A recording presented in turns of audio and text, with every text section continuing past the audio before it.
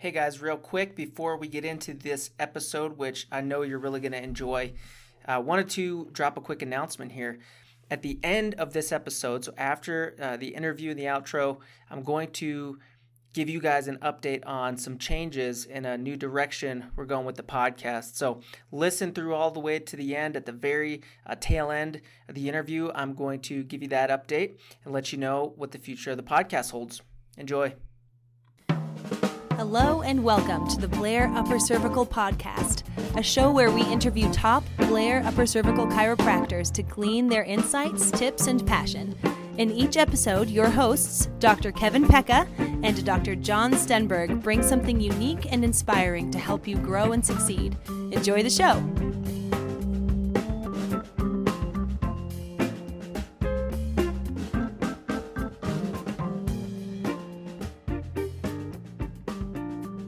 Welcome back to the Blair Technique Podcast.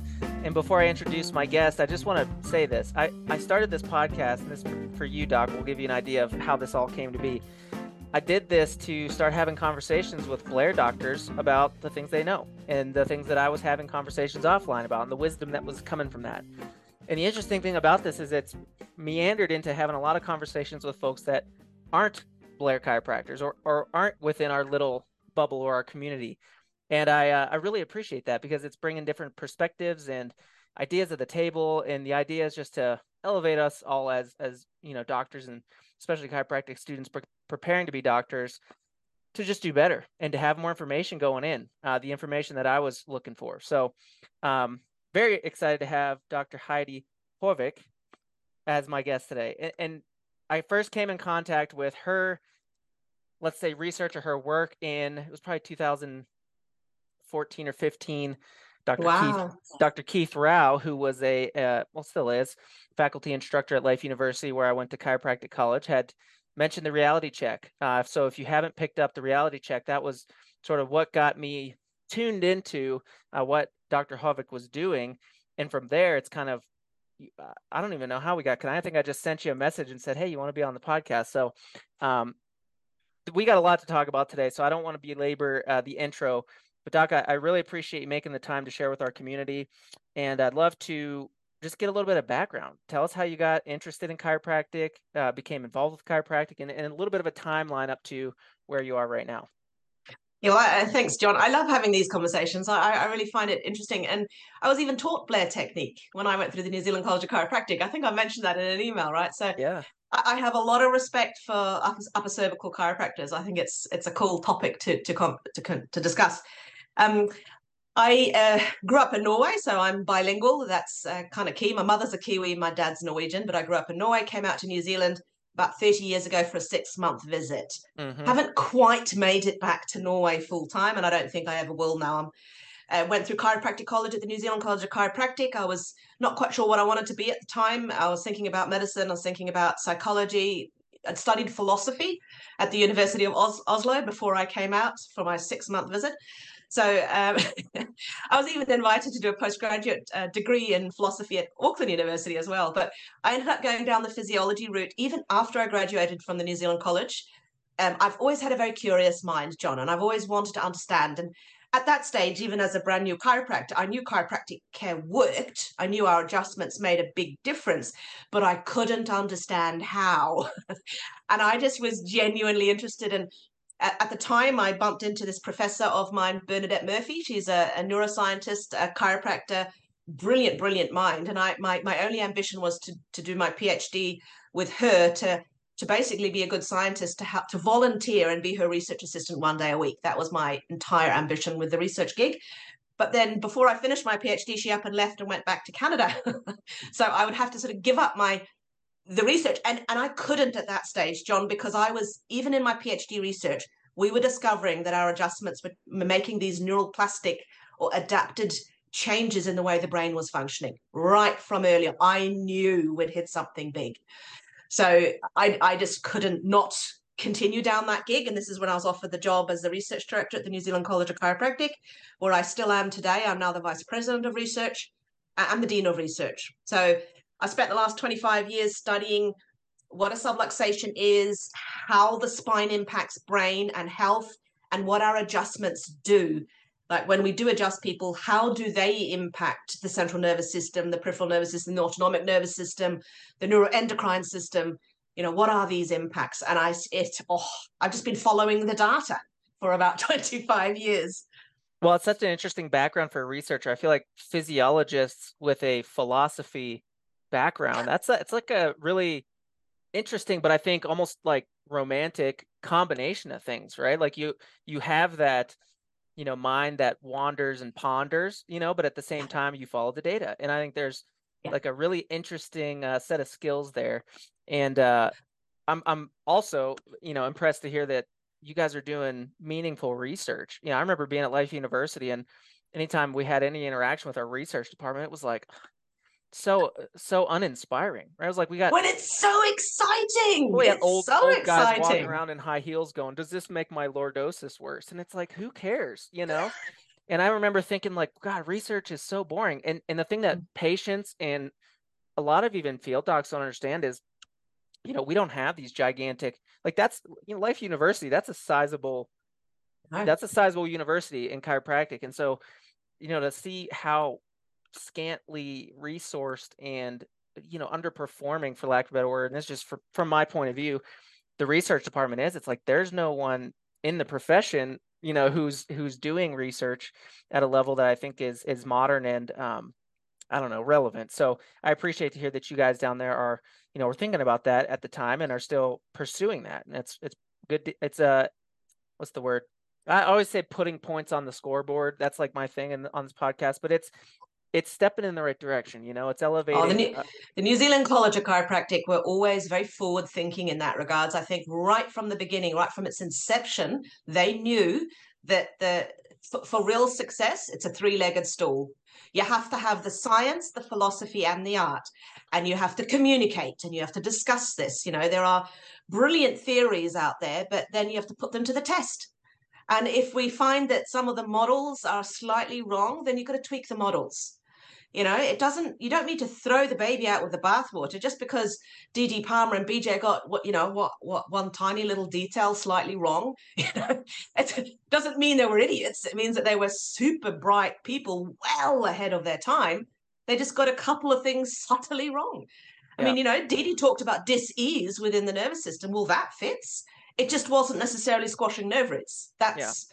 And instead it's actually affecting the full on brain. So the model is even more powerful. The contemporary model is even more powerful than some of the original theories were.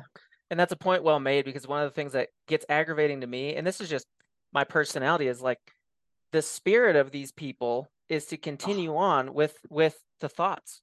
These were not, and even in technique camps, there's kind of this, whether you're Gonstead or Thompson or Blair, whatever, we all have our allegiances to our heroes, right? These people that we call, quote, the greats. And the thing that made them great was that they continued, and so there's this weird thing that happens where we look up to somebody and we respect their contribution. And so then we huddle around it and protect it. And that's not what they did. Dr. Blair was 2 years into practice when he started researching.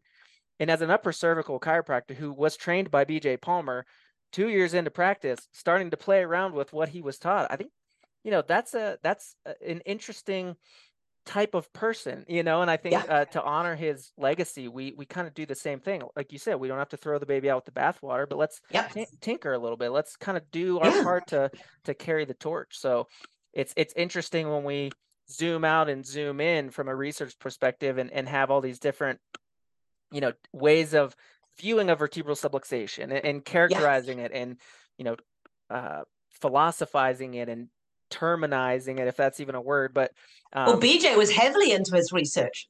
He was always talking about, we've got to take these theories, but we've got to test them out. I mean, I can't even say that encephalography or thing he was doing in, way back then. I mean, they were so ahead of their time. But it's funny, I'm also thinking here, it's a bit like the fight between homeostasis and neural development, learning and plasticity.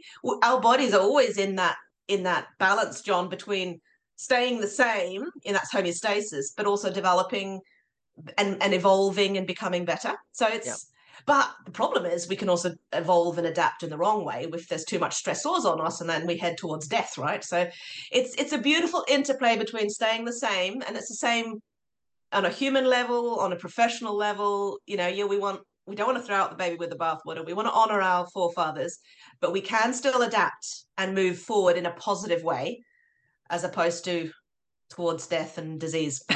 Agreed. And I think as a profession that espouses, at least sort of in a vitalistic or subluxation centered, or philosophically rooted community, we espouse an inside out philosophy. Yep. And so we have to, point that back at ourselves and say, when we're having problems or we're not happy with the way things are going, whatever metric you use, how many people, a percentage of the population utilizing chiropractic care, that philosophy. We're not doing that great yet. No, and that philosophy looks No. back on us and says, well, the problem's coming from within, and so I think it's a great opportunity to have the conversation. So before we could go on and on, but I do want to give folks an idea of the context for this conversation. You, Doc, when I reached out, you sent me this most recent publication. It might not be your most recent, but this was accepted in May 2021, so it's just a couple years old now. Wow, it's funny to say that's a couple years ago. I know, I know. It feels like yesterday, and I have published a few more since then. But it was a big review article, John, and I'm very proud of it because we were actually invited by the European Journal of Applied Physiology. So the European Journal of Applied Physiology, nothing to do with chiropractic, but their editorial board reached out to us, basically acknowledged, you're the experts in this field. We would like you to write a review. We put back a proposal, what we wanted to write about. They said, this is brilliant, but I think you need to split it into two because it's too big.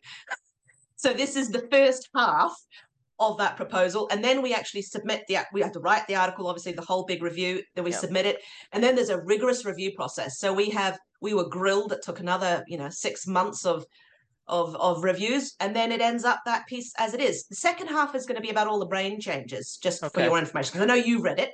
Yeah. And we'll pop the link in the podcast, right? So people can, because it's a freely available article, they can get hold of it and read it themselves too. Yeah, and I will, folks, for the ones that are listening and are going to want to get access to this, go back into the the comments or the show notes of the episode and download it. I'll put the link for the full text journal article there.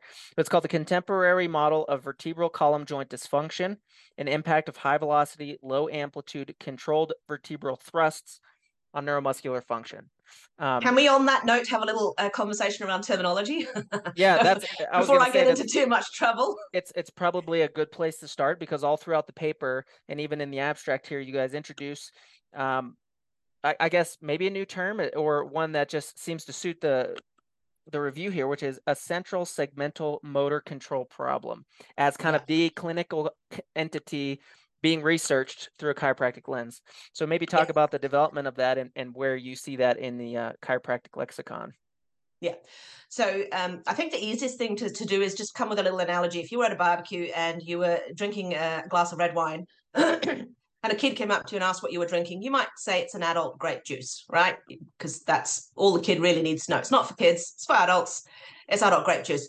If a friend of yours came over and said, what are you drinking? You might just turn around and say, I'm having a red wine, right? But if a sommelier, a wine expert came up to you and said, what are you drinking? You might want to go into some detail if you know it, right? If you're also skilled, you might want to go into it's a 1999 Tomato from Waiheke Island. It's a Cab Sav Merlot Cab Franc blend. It's, and more detail. So when I talk about the subluxation, okay, I can wear multiple hats, right? I can wear my public communication hat on and I can explain a subluxation. I can talk to chiropractors and again talk about a subluxation. That would be like my mates, right? We know what we mean by the term. But if I'm talking to neurophysiology experts, if I said subluxation, they wouldn't really know what I mean. If I say a central segmental motor control problem, the central nervous system not being able to control a movement, a spinal segment, the movement of the spinal segment appropriately, they're with me. Within 5 minutes, the concept of what a subluxation is no problem to them. So I use different language depending on the audience. To me, this wasn't such a big deal because I grew up bilingual. I could speak Norwegian and English, and I would just switch on a dime. If I was speaking to my dad, it was Norwegian. If I was speaking to my mum, it was English. So the words didn't matter. It was the concepts that matter. So I just want that clear because I can get into trouble whatever language I use. The term central segmental motor control problem, we actually came up with even quite early on in our research work, because that's from a neuroscience perspective, the best way to describe what a subluxation is. the central nervous system isn't able to sense what's going on at the subluxated segment, so it can't control the movement pattern appropriately. The interesting thing is this leads to maladaptive brain changes in the way the brain perceives what's going on in the rest of the body and the world around it. And that whole concept of what a central segmental motor control problem leading to maladaptive plastic changes, that to me is what a subluxation is from a neuroscience perspective. Yeah. And I think that's probably a very diplomatic and succinct way to kind of introduce that perspective, so that before anybody gets, all hot and bothered about, well, we don't get to reinvent the term. It doesn't really, that's not the conversation we're having here. And I'm not reinventing the term. I'm not, because I still use vertebral subluxation as the term. And I'm not saying that the central segmental motor control problem causing maladaptive plastic changes in the way the brain can organize itself and adapt and repair and heal is a replacement or the exact same thing. I'm just saying that currently, according to the neurophysiology, I can defend that brain model of the subluxation. That doesn't mean I stop. I mean, I told you I studied philosophy before I even went to chiro college. I'm fascinated by the way things work and might work, and I think deeply about these things. And I'm not saying it's the be all and end all, but it's what we can currently defend scientifically. That this is definitely happening.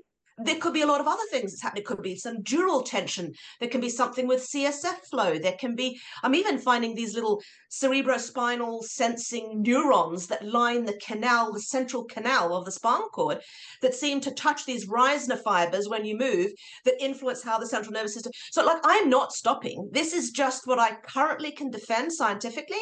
I know that this is definitely part of the subluxation, but and to me, that's why philosophy plays such an important role, because it's through the philosophical thinking and debates. Like, I go to philosophical conferences just to have discussions with some of these super smart philosophers, because then I'm getting more ideas for what I can go test out in my lab. Yeah.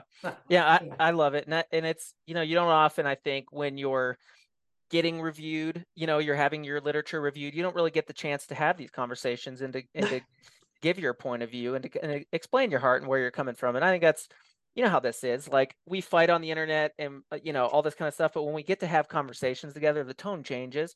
And so I appreciate you being able to just share, in the tone and with the proper, open lines of communication is where you're coming from. Because, it's all out there. No matter what you do, you're going to be criticized as a chiropractor by chiropractors. So you open yourself up to that, when you push the envelope a little bit. And so I appreciate that.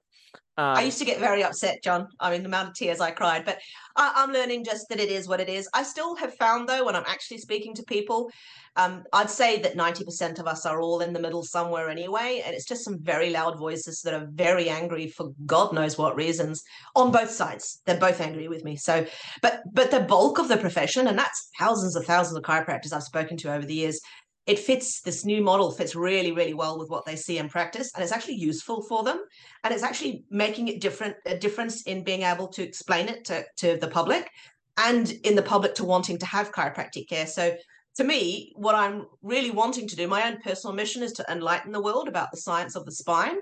And through that, if more people get under chiropractic care, then I'm going to be a very happy person at the end of my life. Well, and I'll tell you this much, two points on that, just from, I guess, if you want to call medical legal perspective. When I was reading this paper and I'm thinking about all the patients I've seen that have had spinal surgeries, that have had injections, it's like their surgeons don't know this literature. These people aren't, these other people who work on the spine from an orthopedic perspective aren't aware of these concepts. They can't be, because their inventions don't match. And they need to.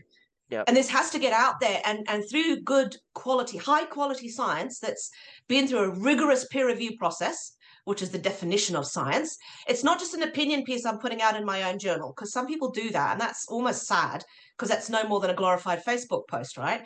But if you actually publish real good, solid science in a real rigorous peer review process, which means that the journal is highly ranked and it's got really good, solid peer review process, that's the kind of facts that can get through across professions. It can make a big difference to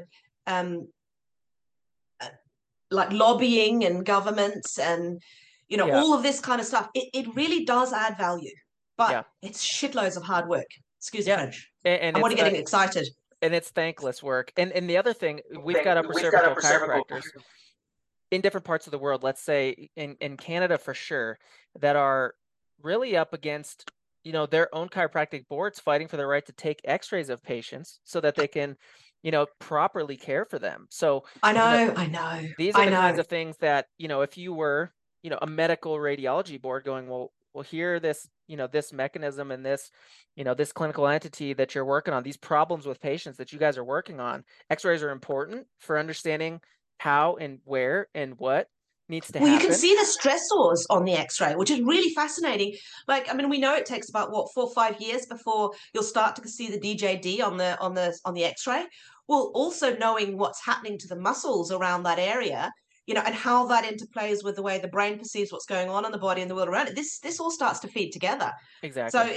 it's part of the picture, and I think an important one. I think it's real sad when people are trying to stop chiropractic. I mean, and you know why they're doing it, eh? Because if you are a medical doctor and you take x-rays, it leads to more drugs and surgery. And I'm going, okay, so where's the evidence that when a chiropractor takes x-rays, it leads to any problems? Oh, there is none. Oh, right. And for that reason, we should stop chiropractors taking x-rays? I'm like, what the? Yeah. Well, and the trouble, Makes no sense. it doesn't make sense. And the trouble with it is it's chiropractors, and they're not even paying attention to what the radiology organizations are saying about even things like lead shielding and, the effects of ionizing radiation. It's like, it's not even a contemporary view of that particular problem, but that's a It's different, not. It's, that's it's a whole different story. Let's that's a whole not go different there. story. I We know can talk we've about got, lots of we, other things. we've got enough to do here. So on this paper of, looking at, let's call the CSMC, and for folks. Let's just call it the subluxation, please. That's what it is. It Okay, is. good deal. I mean, we are studying the subluxation, and I'm just using terminology because it's written in a European Journal of Applied Physiology. This is a medical terminology. Um, but it is the subluxation that I'm studying. This is the contemporary understanding of the subluxation, just the contemporary scientific understanding, Understood. not the full philosophical understanding. Yeah. And so when she says review, she means review. I mean, this is a well-referenced paper. This is a lot of heavy lifting was done to put this together. There's tables Oh, and yeah. tables of references Well, from. what they really wanted to know was how the spine or spinal interventions like the high velocity, like the adjustment, right? Or a manipulation, and we'll get into that in a minute. But it was like, how can spinal function impact motor control? And when we say motor control, that's a neurophysiological term for how the brain perceives what's going on and controls movement. Because motor control isn't just sending movement commands to muscles, Correct. it's sensing what's going on to accurately move that muscle. So there's a lot of sensory motor integration. So they recognized that we were the experts in that area, and this is why we were invited to review the paper. So there are all those tables in there. It's really fascinating how many studies have actually been done looking at a spinal intervention like a high velocity, low amplitude thrust directed at the spine that were measuring motor movement control or motor control outcomes. So did the muscle get stronger, better movements? And then there's a whole lot of them. But yeah, we ended up splitting it. Is that something that's worth discussing? Because we ended up splitting because there were some studies that were actually applying their adjustive thrust towards a dysfunctional segment or a subluxation, and some were just randomly picking a segment. So we're just going to manipulate C3 on everybody. And to me, that's not adjusting a subluxation. And neurophysiologically speaking, we're talking about two different things. So can I explain why I went and made that distinction? I think you should, because also it does make a distinction, physiologically, what number one, our intended outcome is, and number two, what the measurable impact is, and there are, frankly, I mean, there are chiropractors that use a sort of, I guess, for lack of a better word, Merrick system, old school. This nerve goes to that organ, so we're going to adjust that spot and hope for the best. And that's really not even, that's not even close to, an accurate representation of the full picture. So yeah, explain that delineation, because otherwise, I mean, this paper would have been about 400 pages if you guys included the brain research anyway. So yeah, talk about how that distinction was made and why you chose to do it in this way. Well, there's some really interesting research that's been done just recently with, not recently, well, again, over the last sort of 10, 20 years, when I've been doing the work I've been doing, finding that we're changing the brain, there's a very, very world-renowned spinal physiologist called Paul Hodges. He's a physiotherapist, but a neuroscientist, very well reputed in the scientific community. And he's done a lot of really interesting research studies looking at what happens to the small paraspinal muscles that cross individual segments. deep close to the spine. They're the eyes in the spine that I was talking about before. Those little muscles are really important for the brain to know what's going on in the spine. And what happens to those muscles physiologically after you injure the spine is interesting. First and foremost, they might tighten up for a few days, and then they start, also almost immediately, they start atrophying. And they start to get fibrotic. There's a lot of fatty infiltration. There's a change in fiber types. And even the muscle spindles themselves get stiffer or duller. So here you're talking about physiological changes around a dysfunctional spinal segment. Again, I'm calling it a subluxation. And we also know that stress, emotional stress, traumatic events can also switch off these little muscles that are the eyes and the spine, right? So, and we know that local inflammation can do the same. So I don't know, whoever might have come up with a theory that a subluxation could be caused by trauma, toxins, and thoughts, but it's kind of a smart person, because that's literally what we're finding in the research literature, that you can start this dysfunction in the spine, switching off those little muscles, and as soon as the brain doesn't know what's going on in the spine, right, then it can't control that spinal segment appropriately, which means that there'll be times that it's moving vertebra when it shouldn't, or the vertebra aren't stiffening up when they should. And what's happening in those situations, now you're getting microtraumas, right? Because now the brain is controlling the movement of that segment abnormally, microtraumas. What happens with microtraumas? Inflammation. And inflammation worsens the scenario. So now you've just got this self-perpetuating central segmental motor control problem. That's that self-perpetuating subluxation state. Yep. And then, of course, over time, you're going to get the degeneration happening as well, the DJD around the joint. Now, what do we feel as chiropractors? Well, we probably feel the fibrotic fibers, feel those little stiff, ropey muscles around the spine. The movement is a bit abnormal, tender to the touch because of the local inflammation. It's like, duh, this makes sense. This is what happens physiologically. Now, if we know that's happening around a subluxated segment over time, and we are then putting our high velocity low amplitude thrust towards one of those dysfunctional segments, you're putting that thrust into a segment where those little muscles are stiff, atrophied, fibrotic, and full of fatty infiltration, and they've even changed their fiber types. Exactly. That is neurophysiologically going to be different than if you put a high velocity low amplitude thrust into a healthy functioning segment where those small deep muscles are plump, they're not stiff and fibrotic, they don't have fatty infiltration. Like, physiologically speaking, you're putting a thrust into a different physiology. Yeah. So I had to make the distinction. And I think this makes a lot of logical sense as well, right? Because we chiropractors don't just randomly manipulate the spine, although you're right, these Merrick charts, if I could do anything, is I'd have a bonfire with them. Not really, but it's like we don't have that.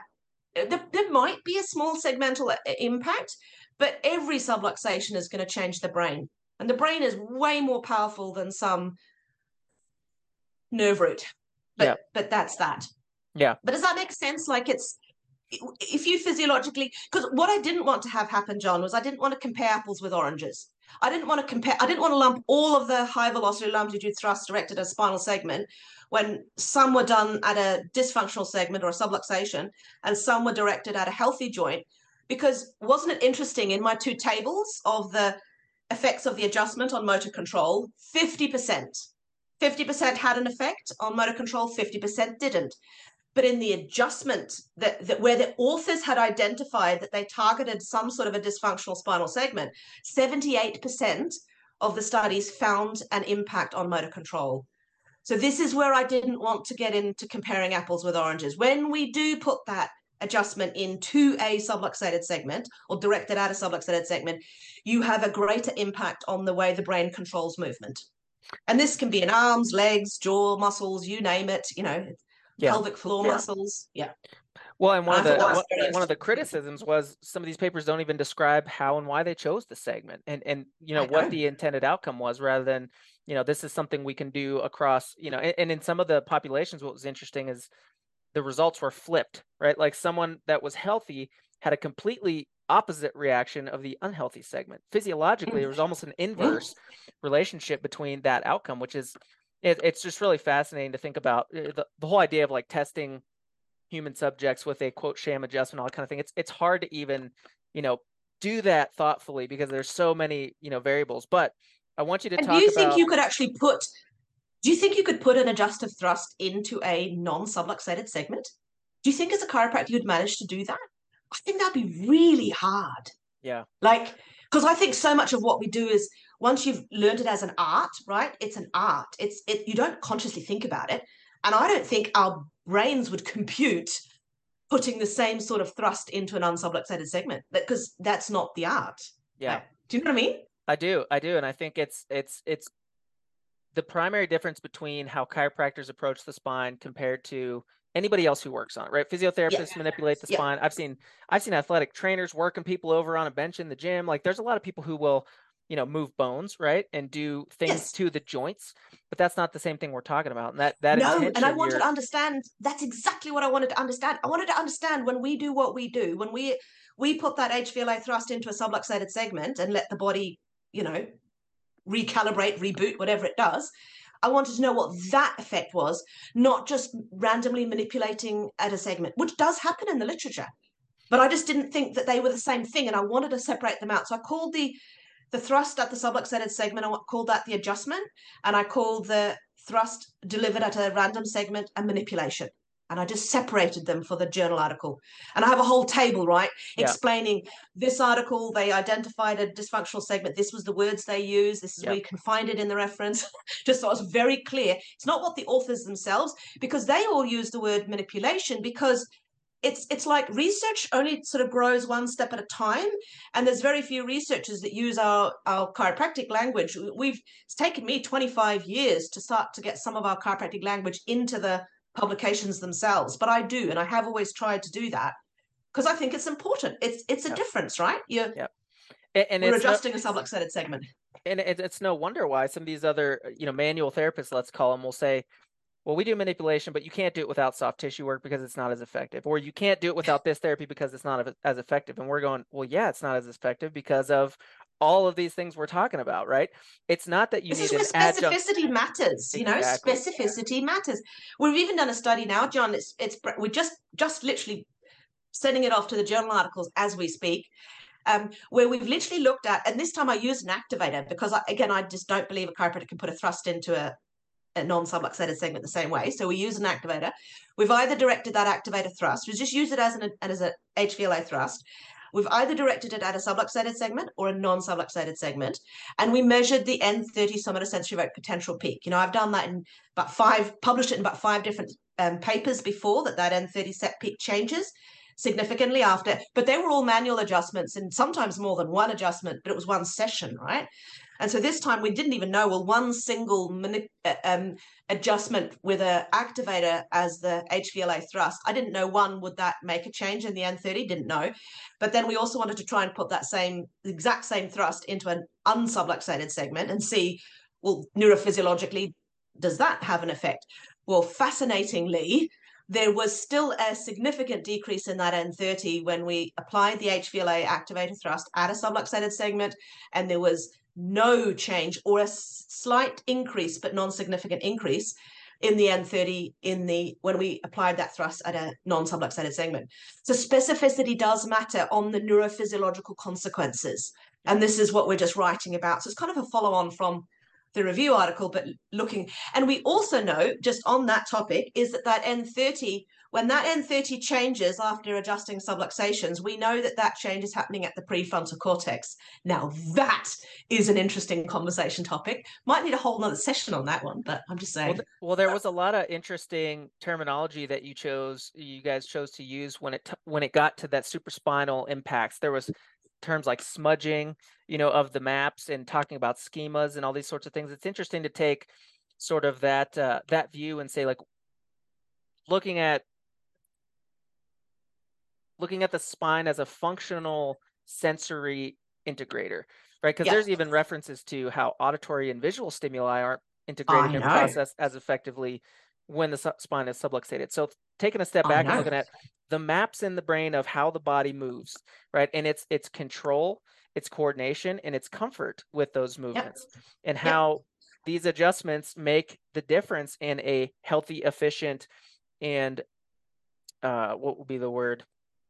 More functional unit, right? You talk about things like feed forward, anticipatory postural reflexes and all these sorts of things. This is like, as you're living your life, being a person moving your body, you need these mechanisms to engage and to work properly to not only enjoy healthy, comfortable movement, but the full expression of your physical body. Can I hire you to write some of my articles for me, please? I don't know. That's it. This cutthroat world of I love the research. way you just described this, I think I like standing over the tables a little more. This is where the rubber meets the road for me, but I'll wordsmith behind the scenes. Yeah, thanks. I'm keen.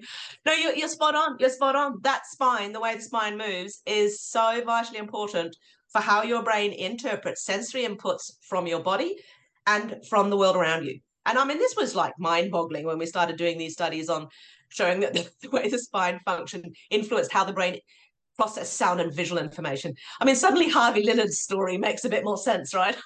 I'm going, well, that explains that one, and then no, was it T6 or was it C2? That's the important conversation, right? It isn't, you see, it's the subluxated segment that's important.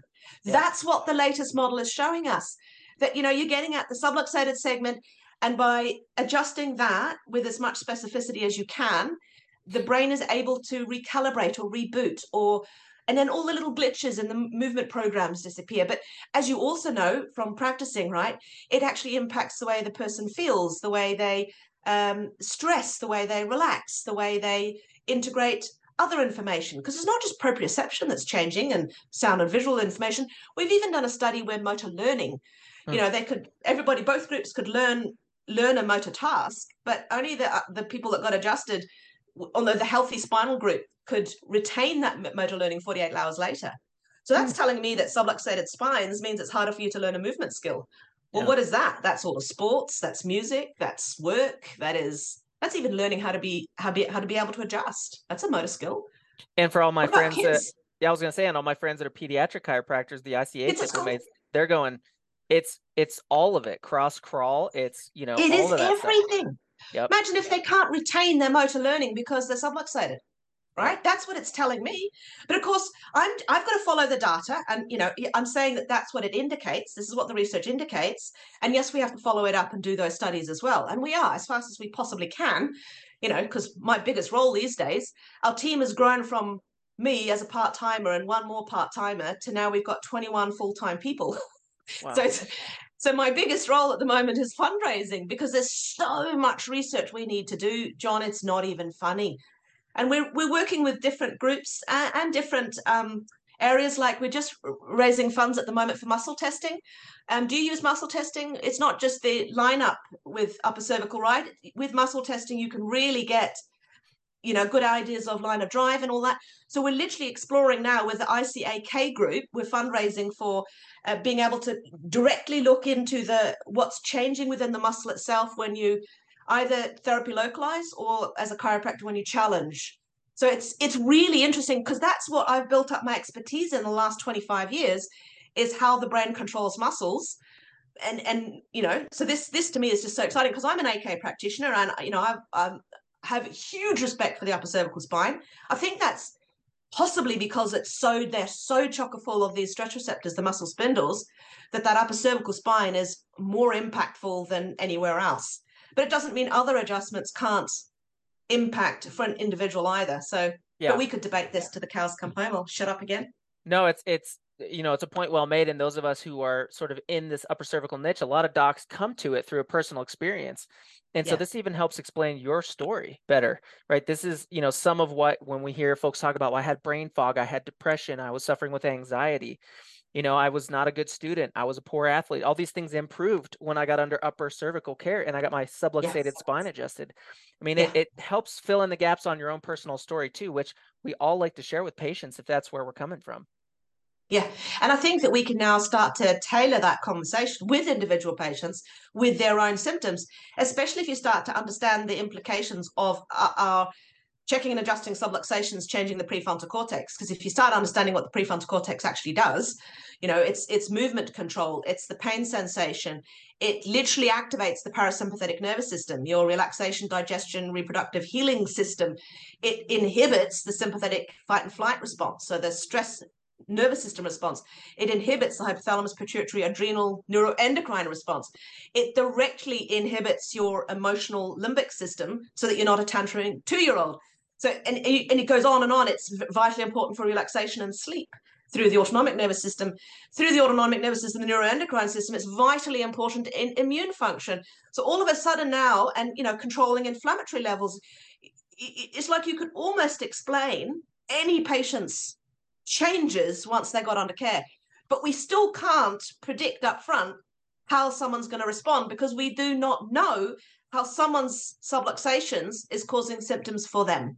Yeah. So therein lies that problem. We can't tell you or predict how you're going to change. I mean, we can predict pretty well that if you've got spinal pain, we will probably be able to help you with that. Yeah. Or cervicogenic headaches. But that's, right down to the core. But then from then on, 70% feel more resilient, relax more, cope better with their health problems, 40% sleep better, but this is where, again, I mean, the more data we get, the more interesting this can become as well. And especially if we can go out into practices, because wouldn't it be cool if we suddenly had like thousands of patients from lots of different chiropractors, and we could start to measure from them who's responding best and under what kind of paradigms. How often do we need to be seen? I suspect most chiropractors aren't seeing their patients enough.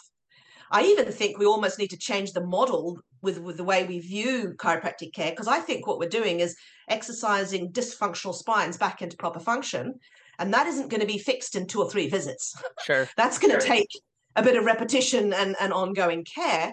And in that case, I'd like to see chiropractic more like a gym membership, so that them and their families can all come in as much as they need to on a yearly basis. Like that, to me, sounds like according to the science, that makes the most sense. Yeah. Because otherwise it's not affordable, right? Imagine if you had to go and see the chiropractor 3 times a week and on a regular basis, which I think a lot of people would benefit from, but this becomes very unaffordable unless it's some sort of a membership subscription type thing. But anyway, we'll leave that to the business minds to work out, exactly how that, might work. scales.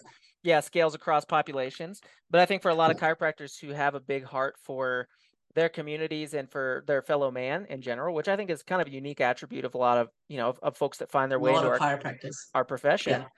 Yeah. It starts to build that bigger picture, because any person who's running a practice, has a clinic, is taking care of patients, you've got all this stuff coming at you, and it's so easy to get bogged down in, why isn't Mrs. Smith doing better than I think she should? Or, this person's insurance got denied, but all this kind of crazy stuff that ends up sort of, I don't know, taking the fire out of your belly sometimes. This is another area we're going into as well with the research we're going, because my second in command, Dr. Imran Khan Niazi, is a bioengineer, and he's a real tech guru. And we've got this whole new tech company that's just joined us as well. So it's really interesting because we're working on wearable technology. So like patients in practice can actually take back their own control over their own health.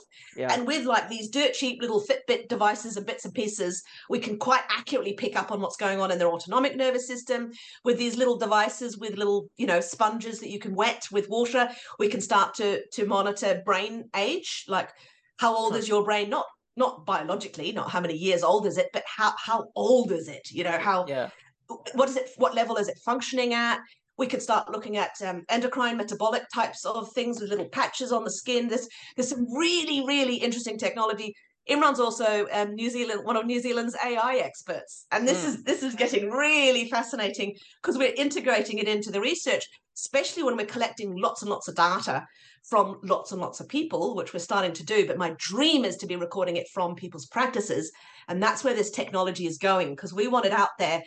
Because imagine if the upper cervical chiropractors could just document with some objective data how well their care is. We could start to look at who does best with what kind of frequency of care. Exactly. Where are we getting the best outcomes? That would be exciting. It would be awesome. And I think, I've often joked about this with patients. It's like, I wish you could just wear something that would beep like crazy when you needed to come in, and like, it's a biometric device. It's not how's your back feel today. It's like, man, folks have Whoop bands and all stuff, and they're looking at their recovery scores, and I'm going like, that's your autonomic nervous system. And this is like a glimpse into it. We need more information, but man, this technology becomes, diagnostic almost for your subluxated, get your tail to the chiropractor. I mean, doesn't get any easier than that. And then from there, if you check them in office, you verify, you adjust them, you see the outcome, and all that data is collected. That would be really cool. And frankly, a It's little kind bit. of literally what we're looking at, John.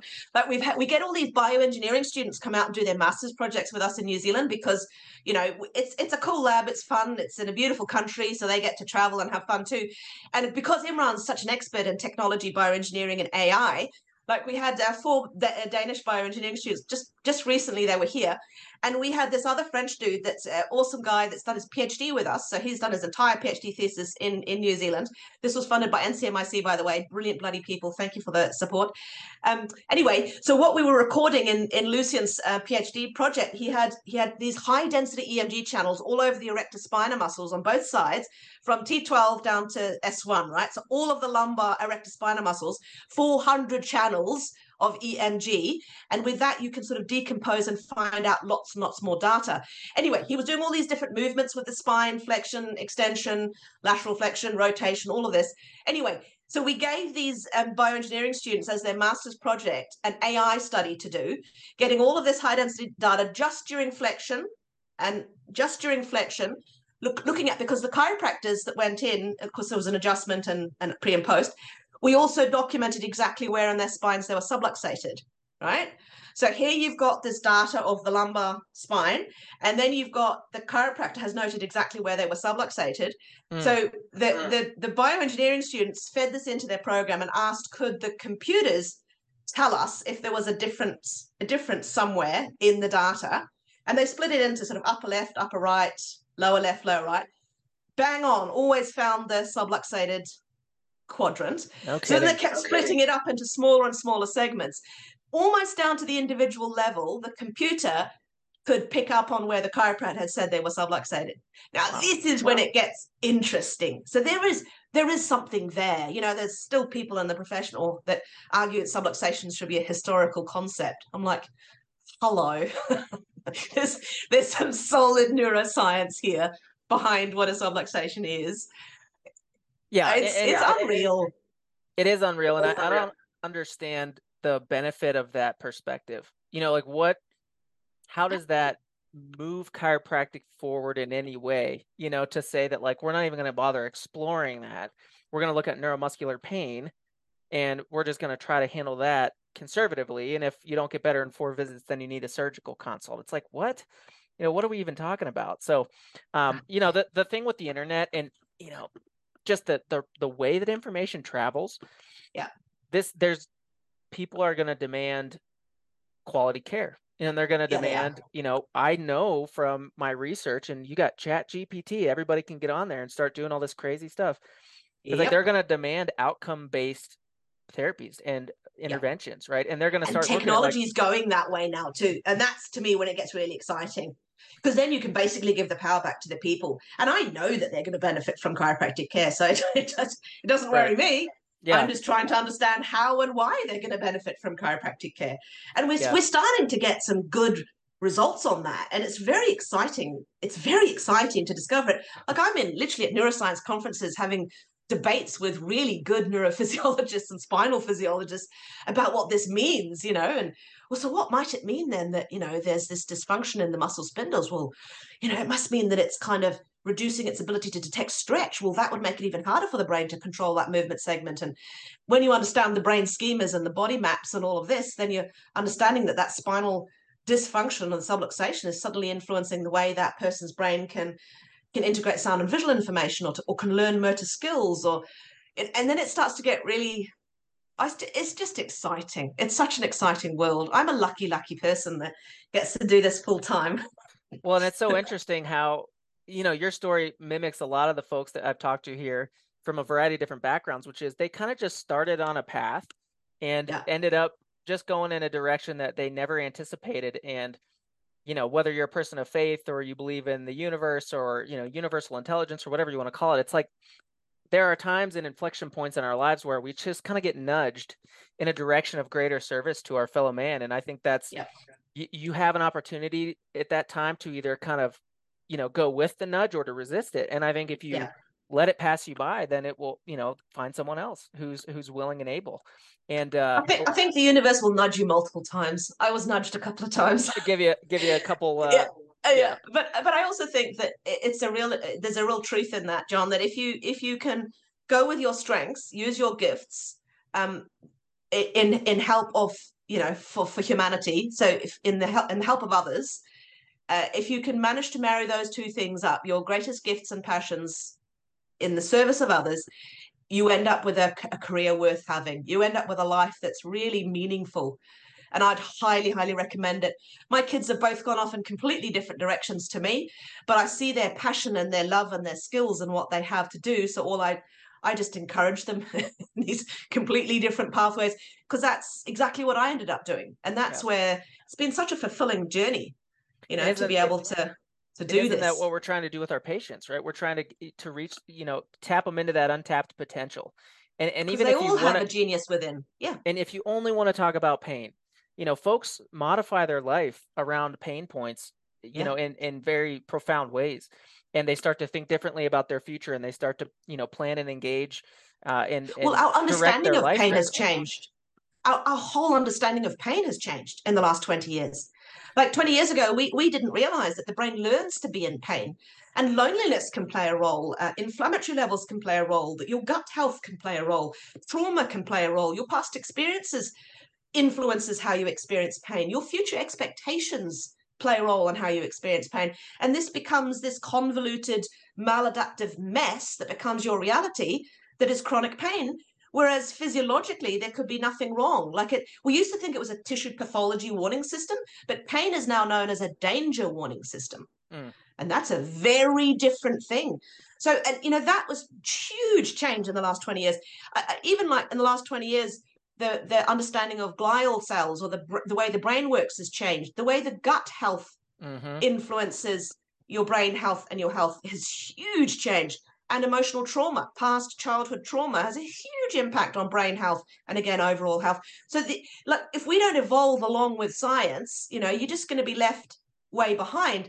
But if you do understand the science, our chiropractic science fits like a hand in a glove with all this latest developments and understanding in how the brain works, trauma, stress, gut health, pain. It's incredible. There's even scientific medical papers, like Mayer et al. In 2012 were writing about that the change in afferent proprioceptive input that might be due to an injury initially, so that disruption or change in the afferent input from the paraspinal tissues, plays a vital role in driving both the development of musculoskeletal chronic problems and the reoccurrence of it, the chronicity of it. Well, in my language, that means subluxations are basically causing and both the chronic musculoskeletal problems and their reoccurringness, their chronicity. And what we should be doing, therefore, is retraining the spine back into proper function, which not only will reverse that, but prevent that from reoccurring and developing in the first place. So it all literally fits hand in hand if you start reading the literature. And that's when you really know you're onto the truth. Because if it wasn't fitting with the rest of science developments, then there would be something wrong, probably with my work. Yeah, well, there's we have a unique opportunity in modern day practice where, if you were practicing chiropractic in 1940, you had to wait for BJ to send you some sort of brochure in the mail that says, I read this study from this guy in Germany, and here's what we did in our clinic, and here's how we don't have to wait. We don't have that time delay, right, to get that information. And so we all have the opportunity to be at a contemporary level of understanding. And I think with opportunities come responsibilities, and you do need to take that, this is the place in the history of chiropractic that we operate and own. And we have sort of a stewardship with that, right? And so, you're doing your part, and each of us clinically needs to do our part to say, okay, here is, the direction of the research going. I may or may not reinvent my practice based on, these findings or these conclusions, but I might have different conversations with my patients. I might, inspire them differently to think about health and what health is and where it comes from and how it can be maintained or restored. And people need that. They're not getting it, and it's hot off the last couple of years. 100% agree. 100% agree. We're in a very interesting time where folks are looking for different perspectives about what do I do to be proactive about my health, right? And that's literally why I split up my time now too, John, so that, yes, I'm running the research, actually collecting the data, analyzing the data, but I'm also translating it at the same time. And I'm not just translating it for chiropractors, because we have a whole Chiros Academy now where we translate the science So into easy to understand, so that you don't have to sit there with a dictionary, right, looking up every second word I use in some of these articles. I get that. So we translate it for you into chiropractic language, but we even translate it down to CA's language or tech language, chiropractic assistant language, so they can start sharing the truth. We've even got a learning hub now as well for patients that are really keen, because there are some keen patients that genuinely want to understand, why their spine is so important for their health. So we've got a Kairos Academy, we've got a Kairos Hub where we've got lots of different, all the science is then translated into easy to understand language. It's literally why we've done it, because I know science isn't usually written in the understandable, useful language, so I literally split my time up into, and the third thing I do is, fourth thing I do is fundraise. The third thing I do is train new scientists to take over, because it can't just be, Heidi's work. It's not just Heidi's work. There's a whole team that does this, and we need more, a lot more. So if there's other fellow geeks out there that would like a career in research, just flick me a message. Yeah, you'll have to suffer through it down there in New Zealand. So if you can handle that, I think We can. Your work will be well rewarded.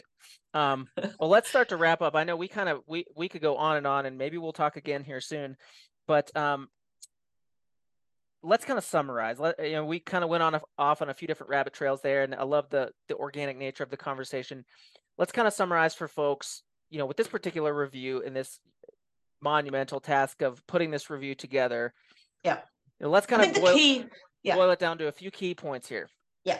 I think it's really important to realize that the latest science is showing that we're not necessarily relieving pressure off squash nerve roots, unless your patients are coming in with, radiating arm or leg pain, typical nerve root lesion symptoms, then their subluxated segments aren't necessarily squashing the nerve roots. Okay, I think that's real key.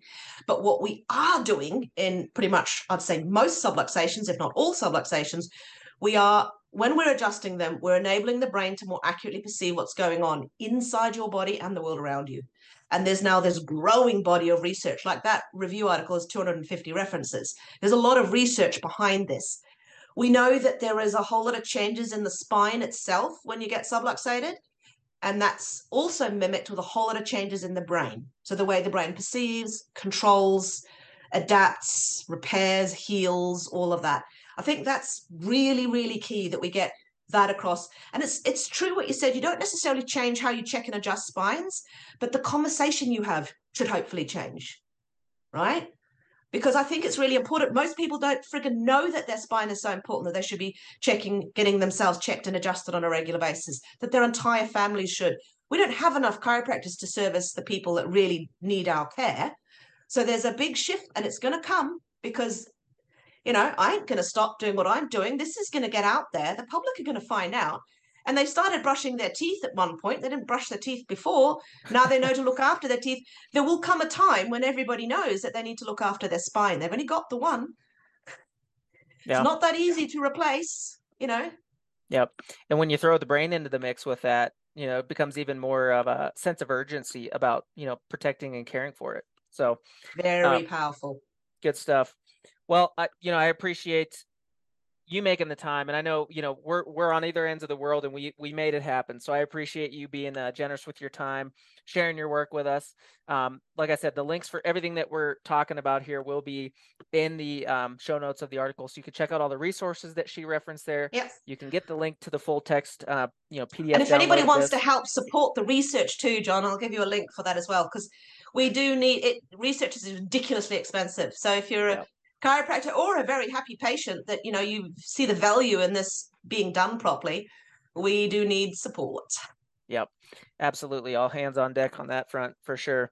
And, we'll definitely keep in touch. And when this second half of this review comes out, the invited second half of this review, maybe we'll get back together and break that down, and folks will have the big picture, start to finish on this whole deal. In the meantime, if you want to kind of wade into this topic, pick up the Reality Check. That book is so approachable for, as a chiropractic student, that was kind of like, falling asleep in, CNS class, trying to make sense of what do all these bits and pieces have to do with anything. Right. And that's a common thing. Or it's like, what does this have to do? I just need to learn my technique. Well, now and have been introduced to that concept. So pick up the Reality Check. It's probably in every, chiropractic college library. And I'm sure on your websites and Amazon or wherever else. It sure is. Where's the best place to get that stuff so that The it's ebook is probably easiest just at HeidiHaavik.com. The ebook is there, but if you want the hard copy, then it's Amazon's probably the best. I excellent? mean, you can send it from New Zealand, but it's just shipping is ridiculous. So Yeah. yeah. Yeah. Well, good deal. And I'm going to put a bug in your ear. Maybe in the future we'll have you at a Blair annual conference as a keynote to That'd be lovely. blow the top off the place with some of this really exciting topic. I love this stuff. It gets me jazzed up, and I know for a lot of our listeners, it gets them jazzed up too. And for you guys that are listening, if this is what you like, you love these kinds of conversations, let me know. I'm more than happy to continue to bring guests like Dr. Haavik on because it's just fun, and it's things like this that keep us fired up. And I think that's an important thing. Some of us get fired up about philosophy. Some of us get fired up about technique.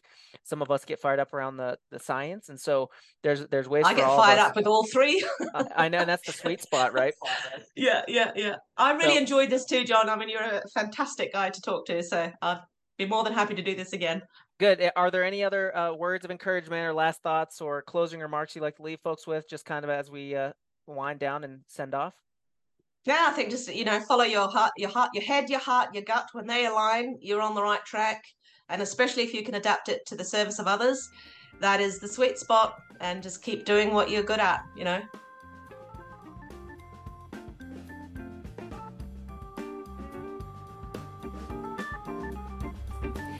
Thanks for listening. If you enjoyed this episode, please share it with a friend or colleague. Be sure to subscribe for future episodes and check the show notes for links to our hosts, guests, and other relevant information. And head on over to www.blairchiropractic.com to find out more about Blair Upper Cervical Chiropractic or to find a doctor close to you. If you're a chiropractor or healthcare provider, you'll want to look at www.blairtechnique.com for information on upcoming events, professional development resources, and some very useful online training modules. You can also find a link to make a charitable donation, which is greatly needed to advance research. Until next time, be well.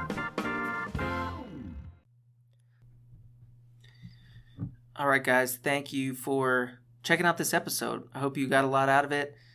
I really, really enjoyed chatting with Dr. Heidi and look forward to catching up with her again in the future and following her work.